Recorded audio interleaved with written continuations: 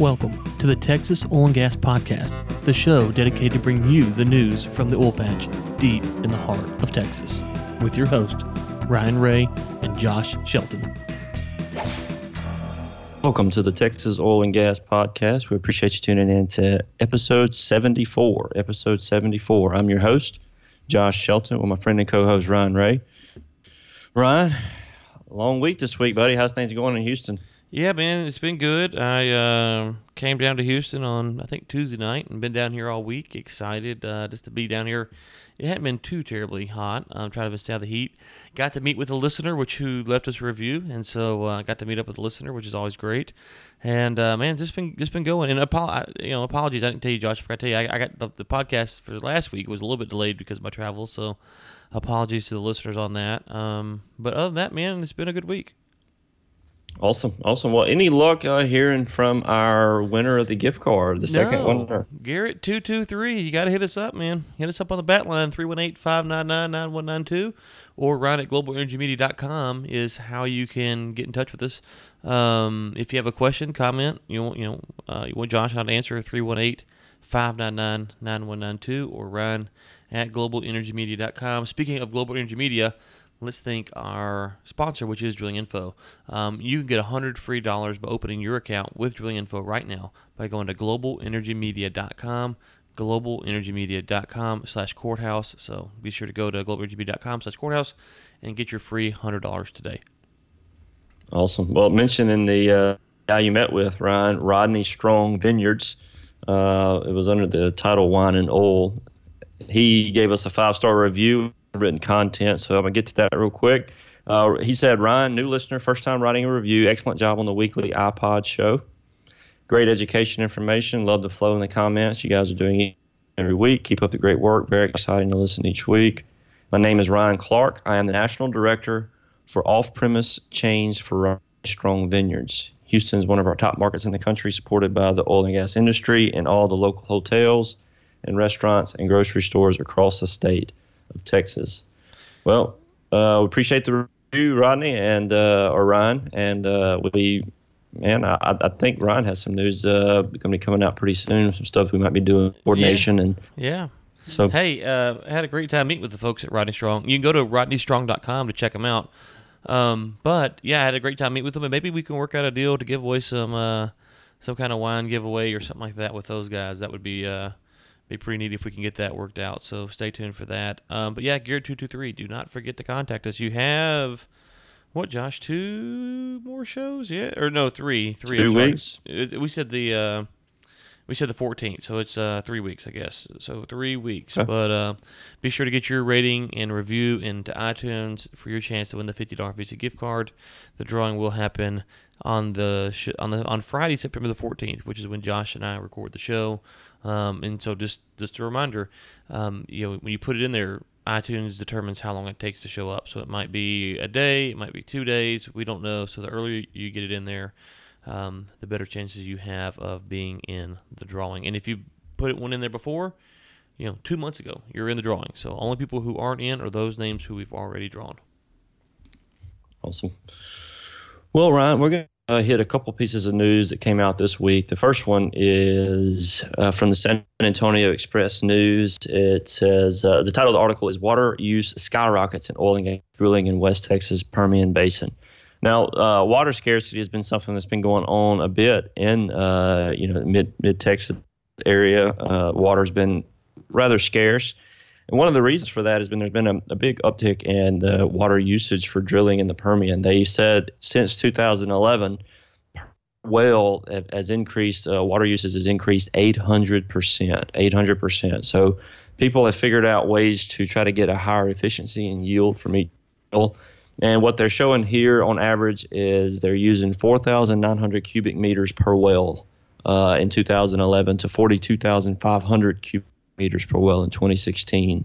And just to give you a little bit of scale or perspective, an Olympic-sized swimming pool has approximately 2,500 cubic meters. So they're using 42,500 cubic meters per well. So a lot of water they're using to pump these wells, and it's causing some concern with some water scarcity in the area. Now, Ryan, I wonder how they're going to try to alleviate this issue. If there's different water sources, but I guess the issue becomes getting it all transported from what areas where water is plentiful, and then the cost of transportation as that demand increases could cause some price hikes. Right. Yeah, there's a lot going on here with the water issue that we have to think about. And Josh and I have made it pretty clear that we're not for government interference. I think this is one time where, I don't want, the federal government involved at this level, but I think the local counties need to make sure that they have a grasp or they have a say in what's going on with the water, because the folks in Austin, they're not impacted if the water is drained from an area. And a great example of this is Flint, Michigan. We're still talking about the water in Flint, Michigan, and that happened during the Obama administration. Why? Well, I can promise you, if the water was like that in Washington, D.C., they'd have had it fixed a long time ago. And so local politics is always the way to go. So, the concern here is always local. So the folks at the Permian on a county by county level need to make sure that they're addressing this. There's questions that I always have. We talk about this, Josh. Is how much water is in these reservoirs, these aquifers? How much water is actually there? When we throw out these big numbers, how does that measure up against these? Because these numbers are huge. But what percentage of the local reservoir, or the local aquifer rather, is being drained by the fracking? And those are questions that I think you probably have to have a couple independent people look at to say, this is what we think, the water, this is how much water we have, this is, how much water the frackers are using. And then also you got to talk about rain. If it's a slow year for, you got kind of a drought season, if you will, how does that impact the water? I think the other thing is there's a piece in the Wall Street Journal that came out this week as well that you sent over, and it said this is someone who said that if the Permian goes up by 1 million barrels per day in oil production, it's going up 6 million barrels in water. And now this person, Christopher Manning from Tri-Atlantic Capital Management. They're in the water disposal side of the business, but still you can see that he's saying that for $1 million barrel production per day, the water goes up 6 million barrels. So it's creating business opportunities to get rid of the water, to also sell the water, to move the water. There's a lot of business involved here, which makes it very lucrative. And I think that that the only thing we have to be careful here as industry is we don't go and drain all the water from the citizens out in the Permian, because then that's not good. So that's always my concern, and I don't know who the leading expert is on the water out in that area. I'd love to get him on the show. I think there's a lot of questions, a lot of things to discuss. But I think we've talked about this before, Josh. We do feel like, at least right now, the industry is aware of the potential pitfalls here, and because we've talked about articles in the past. So it does feel like they are aware of putting themselves in a bad situation. So I have confidence, at least for now, that they're going to do the right thing. Yeah, and I think what I'm seeing is that a lot of people are pushing for ways to recycle water. Now, I am completely ignorant to the process of how they get water into the wells, back out, and then recycle that water, take out the the frac sands and other chemicals they use to prop open those fracking sites. But I think if you look at the technology and the pushes that people are making, they're trying to figure out ways to reuse this water over and over again. And so I think there is a possibility that we even though the drilling is going up, that there may be a possibility that people may become more efficient with their use of water. So they become more efficient with each well.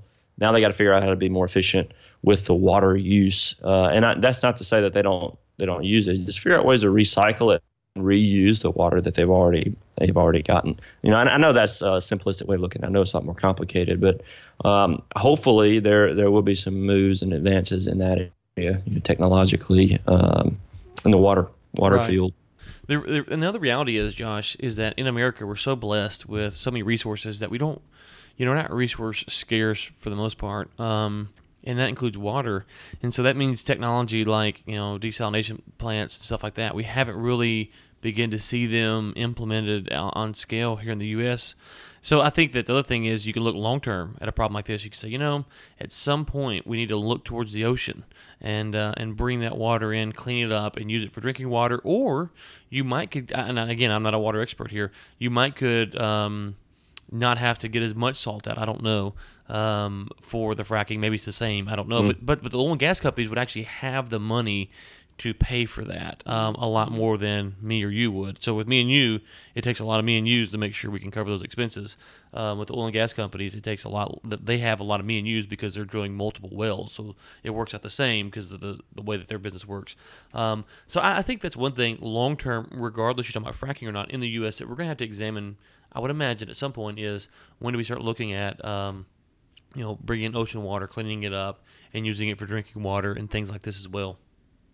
Yeah, I was thinking about that as well, Ryan. That's interesting. Matter of fact, get off the show today, I may go do a little research on just ocean water, and not only in terms of drinking, but in terms of fracking. Yeah, and if we have another article, real quick, Josh, I was going to say, if we have someone who's in the water business and understands the logistics, please, we'd love to get you on the show. It's a topic that we've talked about, and it's a topic that's of interest. So we'd love to get you on the show. 318-599-9192 or Ryan@globalenergymedia.com. Be happy to get you on and just ask the dumb questions, so you can enlighten us. Yeah, you mentioned that. I may try to search for some companies, run some water companies, and see if we can find someone to come on and answer these questions. That way, I have to spend a couple hours Googling, looking for answers. Well, we have our good friend David Blackman. He released a Forbes article this week, and the title of the article is "The Oil and Gas Situation in the U.S. Stable and Strong." He talks about the rig count, Ryan, going back to July 21st. Being at 1,114 and it going up about 20 rigs so far over that 1 month period. He says that he expects that drilling count to continue a healthy, slow, sustainable trend to the end of the year, that he expects that number to keep rising.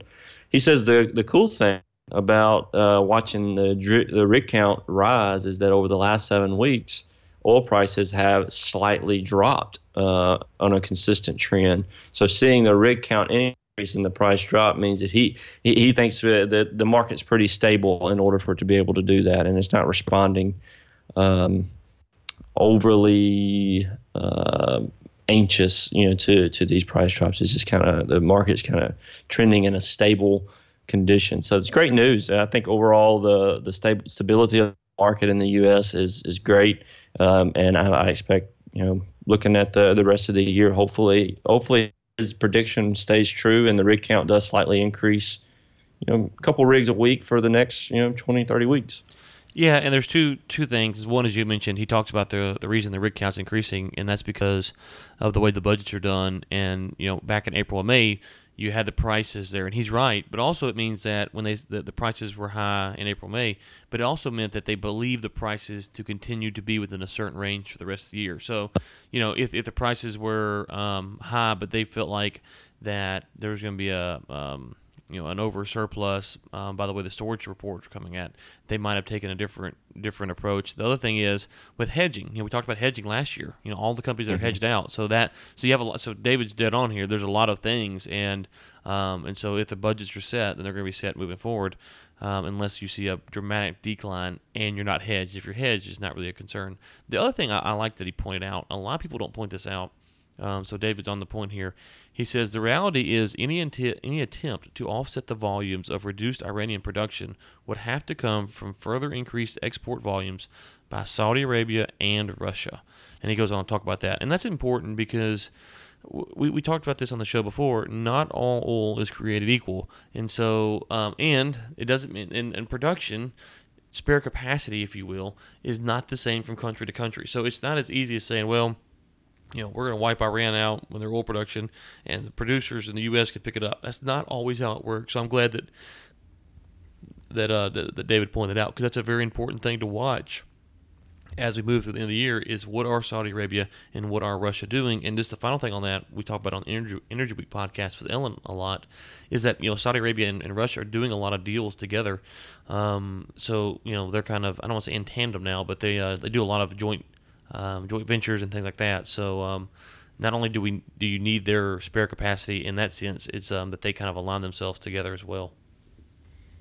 Another thing in the article, Ryan, that David mentioned, he has a little quote here about midway through the article. It says, U.S. crude exports along the Texas Gulf Coast exceeds imports in April. And he has a comment: "This was the first time this particular equation has taken place since the government began keeping records." So that's what he calls happy circumstances, because that's something that we've been really shooting for, I think, for the last year and a half or so. And we finally got to a point where we actually exported more than we imported. And it's unique for us, and I hope, that it's something that we can continue to figure out and navigate.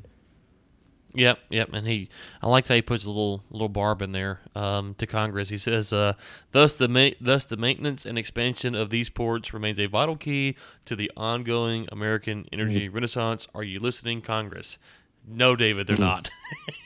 No, David, they're not. No. We're beating the drum. You're beating the drum, and we've got to keep beating the drum. But sadly, no, they're worried about far less important things, it seems like. Yeah, I think everybody should get shovels, take 2 or 3 day vacation, and go down there and get to work. Man, we got to do this ourselves.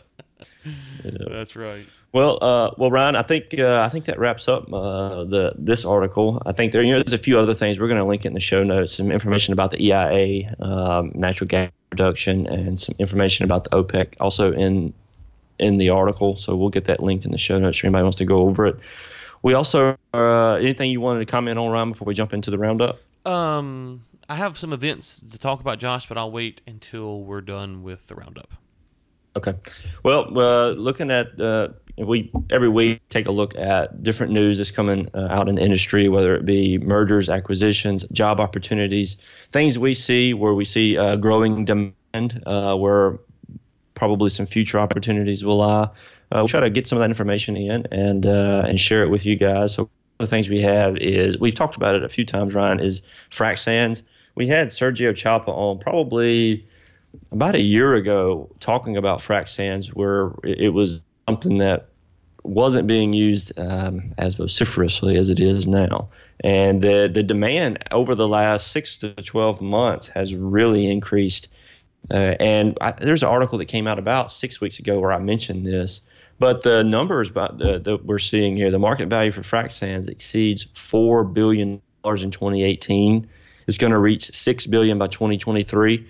So to give you some perspective, on one of our first shows in 2016, it was valued at $1.3 billion. So today it's $4 billion. That's an incredible increase, and they're expecting that to continue to increase to 2023. So what that tells me, Ron, is there going to be some new frac sand companies, businesses around the Texas area supplying frac sands to the Permian, especially when they get some of this transport issues figured out. I think frac sand market's going to be huge around San Antonio and Houston area. Yep, and that means, if you can't buy a frac sand mine, start a trucking business, because there's plenty of, Got to get it from one place to the other. That's right. The next one, Ryan, technology, fracking robots in the works as Halliburton digitizes oil field. This always gives people a little bit of worry. We've talked about, the distribution of labor enough. I hope it gives some people a little bit of ease of mind. But so Halliburton is trying to digitize the oil field, and it's something we're going to keep our eye on it. I don't know when they're going to be able to get this fully enacted and on board, but it's definitely something that's interesting that they're making these moves. Halliburton's a pretty big company, and when they're making moves like this, it's always something to keep track of. What I'm interested in, Ryan, is going to be the information and the digital technology they're using. If there's any way to get a beat on who those companies are and the opportunities that are going to be coming up at those technology companies, which they just be pulling them under their own umbrella, but they're still going to be even like subcontracted out, these companies, where opportunities will be definitely coming available. Yeah, and a big company like Halliburton, they're all over the place, all over the world. And so, when they're doing stuff, it's going to be, I guess what I'm trying to say is that, they work for so many different people in the oil and gas market that, that this is information that you will see, spread out across the different entities just by the nature of Halliburton and where they work. But, the other thing is, Josh, and you kind of touched on it, you're not sure when they're going to roll it out. That's because they're not sure. We're talking, they're in the test phases of this thing, and it's going to be a couple of years before they even try to roll it out. And this final point on this, headlines like these sometimes never come true. So keep that in mind. Yep. They think they can do it, and 2 years from now they realize no, it's not even possible. I have no idea, no inside information. Just something to remember. Yep. Yeah. It may be something that maybe 10, 15 years down the line before they can do, Exactly. and they don't realize it yet. Yeah. So last one, Ryan. Magnolia Oil and Gas acquires South Texas assets from Harvest Oil and Gas for $135 million. So Magnolia Oil and Gas, they're getting these assets in South Texas. It is 4.2 million newly issued shares. Let me see if I can find the production of. It's 114,000 net acres, and it is 4,800 barrels of equivalent oil per day is what they're getting. So Harvest Oil and Gas Group, Magnolia Oil and Gas Group acquiring Harvest. So should see some moves being made by Magnolia, and hopefully they'll continue making moves around the area. And Ryan, I think that wraps us up today, man, for the roundup. Oh, I saw something that came out about Hart Energy this week. I didn't get it because it was closed. It didn't give me any information on it. Maybe some of that will come to light next week. But Hart Energy, there's going to be some news coming out next week about it. It was all shut off. They didn't give you any information on price, acreage, or anything else. So I'll keep an eye on that. I think it was a pretty big deal. I think it was with Chevron. Chevron was doing something with it. Anyway, I'll keep an eye on it. Okay. A couple things. As I mentioned, events. I will be in Norman, Oklahoma, September the 4th, speaking at the University of Oklahoma for their American Association of Drilling Engineers chapter there on campus. So excited about that. So if you are up in the Norman area and you're in that group or just a student, I don't know if it's open to all, but you can reach out to the folks at the American Association of Drilling Engineers at the University of Oklahoma. You can find them on Facebook or wherever, or you can reach out to me and I'll be happy to hook you up with those guys. And I'll be there. Also, the event in San Antonio, Sergio Chapa will be stepping in for Josh Shelton that Friday and co-hosting, so that would be an interesting time at the 20 Holes event, 20holes.com. That's the number 20holes.com. Maybe even the folks from Rodney Strong Wine will be there as well, but Sergio Chapa will be sitting in for Josh Shelton that Friday, so probably a big-time Eagleford show. I don't know, but we'll figure something out. Excited about that. So I'll be at those two spots. If you're in either one of them, let me know. I know I had one listener reach out already and said, hey, I'll be in San Antonio around those dates. Would love to meet up, and so we're going to grab lunch or something while I'm down there. Awesome. Well, Ryan, the rig count for the week is 1146. 1146. As David mentioned in his article, it has slightly went up a little bit this week as well.